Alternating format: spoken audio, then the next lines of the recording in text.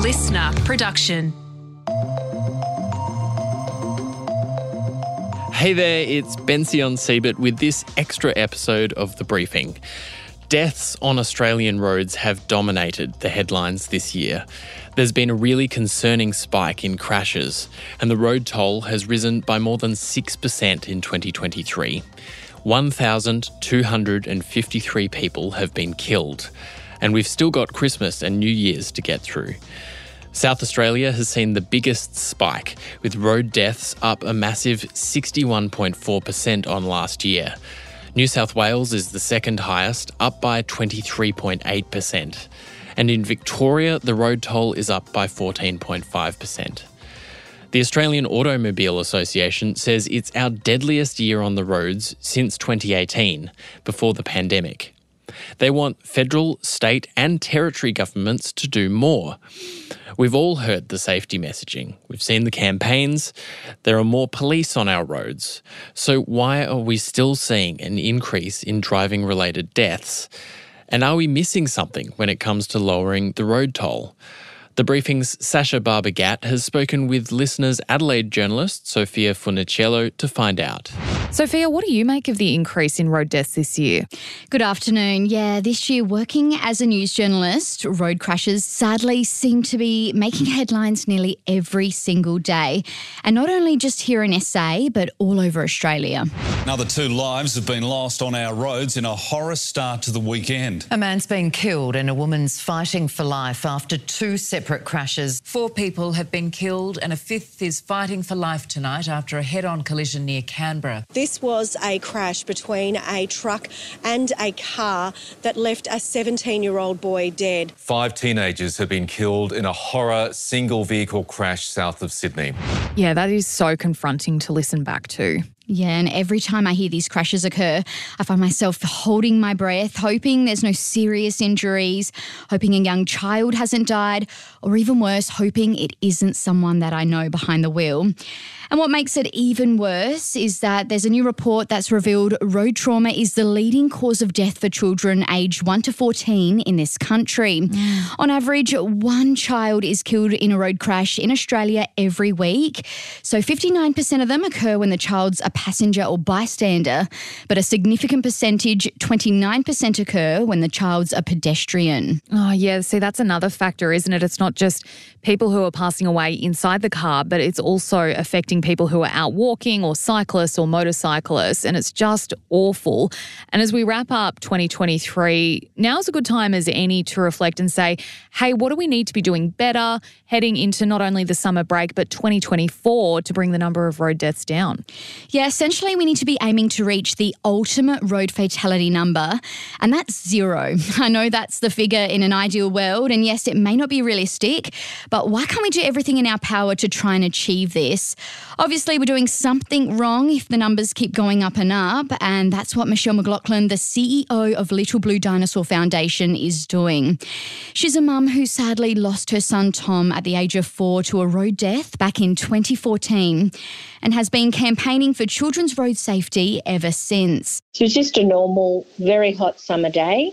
It was the first day of our holiday at a rented holiday home. At the time, I had a 1-year-old, he just turned 1, Hugh. I had Tom, who was 4, and Sophie, who was 7. We were going to go to the beach at about 5:30. I was putting my little boy Hugh into his swimmers. My husband and Sophie were gathering the little boogie boards and the towels, the beach towels, chairs. My in-laws were at the front of the council verge adjacent to the driveway. Lots of parked cars up and down the street, very busy time of the year. Yeah, and that's the saddest thing. It's people are out and about having a holiday, having a good time, relaxing after a busy year, busy Christmas, and they want to get out and just enjoy things. And I guess potentially that could be where the trouble occurs, is that there's so many people out and about doing their own thing. Yeah, and I'm sure many Australians can put themselves in Michelle's shoes at that very moment, you know, getting the kids and family ready for the beach. It can be a bit chaotic. But what happens next, we never think will actually happen to us. So four-wheel drive hit him, speed limit of 50, which kills 90% of people, let alone a child barely over a metre tall, which was my son Tom, when he took two little innocent steps sideways because the verge met the road. There's no curb and gutter, essentially, lacking footpaths. It doesn't really look like roadway in some of these holiday zones where lots of Australians, young families go to. It just happened in a microsecond. Oh, it's so sad. And that is the scary part. It happens when we don't expect it. No one's expecting to be the victim of road trauma. But as we've said, it's happening to more and more people this year. The road toll keeps going up. Yeah, and this next part of the interview actually brought me to tears. The moment it happened, I can just feel it in my heart.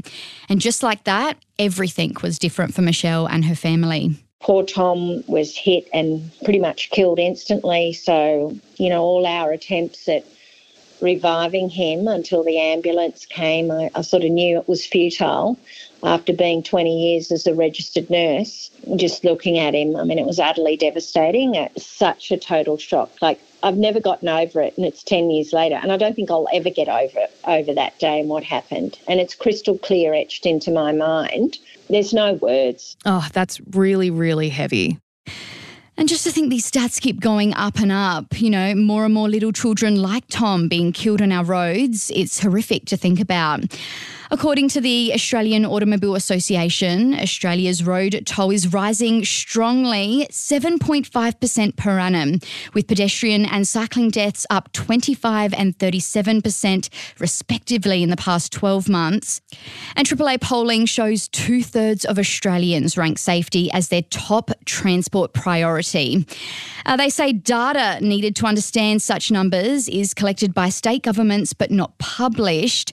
It's led the Automobile Association to call for the Australian government to use its $10 billion annual road funding budget to leverage the timely reporting of data on road quality, crash causation and law enforcement. It doesn't discriminate. Parents have the best of intentions for their children. Most parents do. They never want to see them even graze their knee. But it's just those moments where you have to be so careful. The driveway is the location where children aged 0 to 5 are killed, and it's usually by a parent or a friend.